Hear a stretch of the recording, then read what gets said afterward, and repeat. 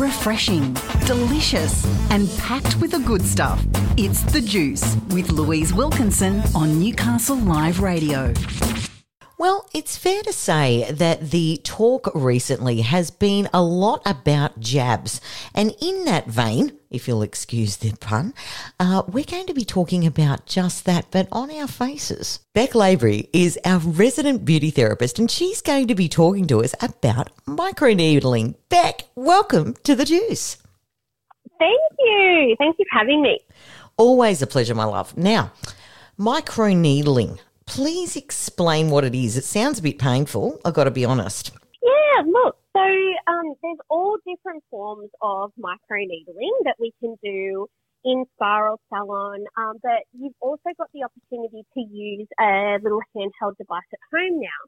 So what it is it's basically just a facial roller that has tiny little needles on the end of it. Now, you can get different depths. Mm-hmm. So it can go to different, layers of the skin. So we always want to make sure that we're starting off with the smallest needle to begin with. Right. But yeah, basically it helps with anti-aging and being able to penetrate your products deeper into the skin, along with a lot of other benefits that we'll cover as well. Right. Okay. So what it basically does is it pierces the skin with little micro needles that allows the serums or whatever we put on top of that more ability to penetrate. Is that right?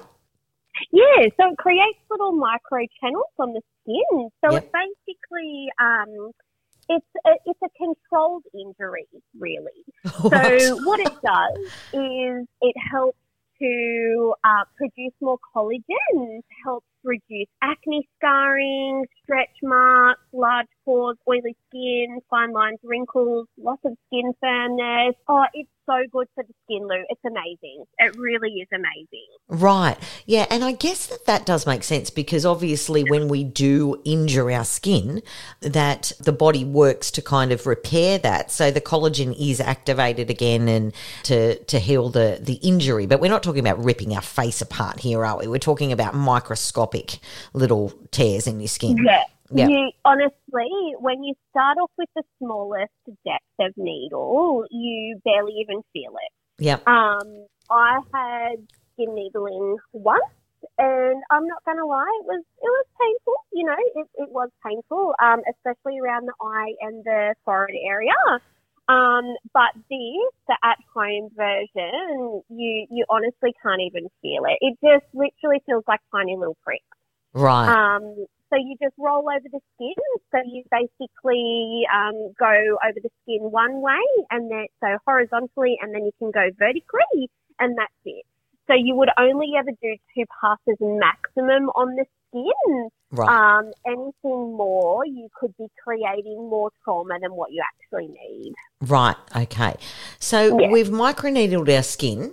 And we've done the 2 passes. So it's not like we have to keep going over it like a roller rolling asphalt out on the street.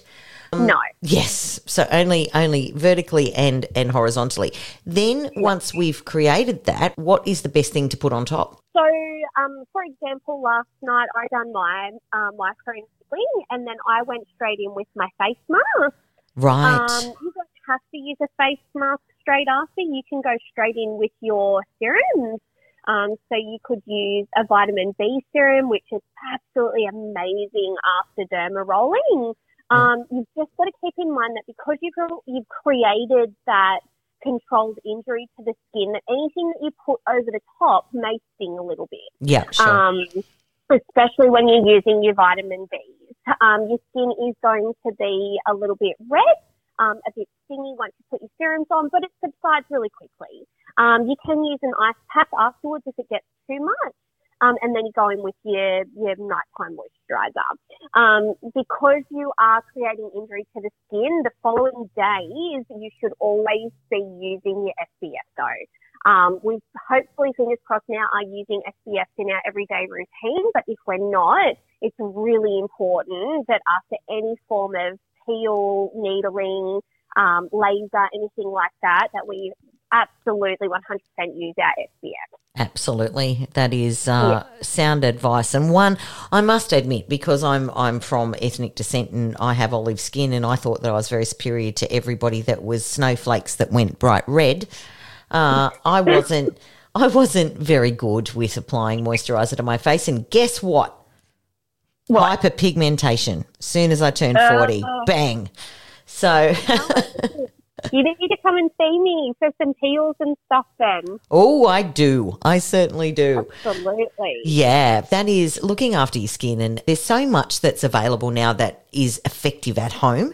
Getting into that routine is just such a crucial thing to do. And I know that there have been sort of a lot of questions around microneedling and how they would do it at home. So this is really helpful because you've given everybody the tips on starting with the smaller needles, making sure that you're only going once vertically, once horizontally, and then applying your product over the top of that. And those are all tips that I guess people need to know, because if you just go ham with a roller that you've bought off the internet and you don't know what you're doing, you can do yourself some damage. Oh, absolutely, absolutely. And I think that that's why, you know, your derma rolling at home can be a little bit of a controversial topic as well. Yes. But it is all about having that education and that knowledge of how to do it correctly, so that you're not creating any damage to the skin that you ultimately can't repair. So yeah, if you know, for any listeners that are out there, if you want to get into being able to do your derma rolling at home, then I highly recommend you speaking to your skin therapist, and he or she can definitely recommend you. If they don't stock one in salon, then they can recommend you where to buy one from that will suit your needs. Excellent. Bek Labry, our resident skin specialist, thank you so much for joining us today on The Juice. Thank you for having me.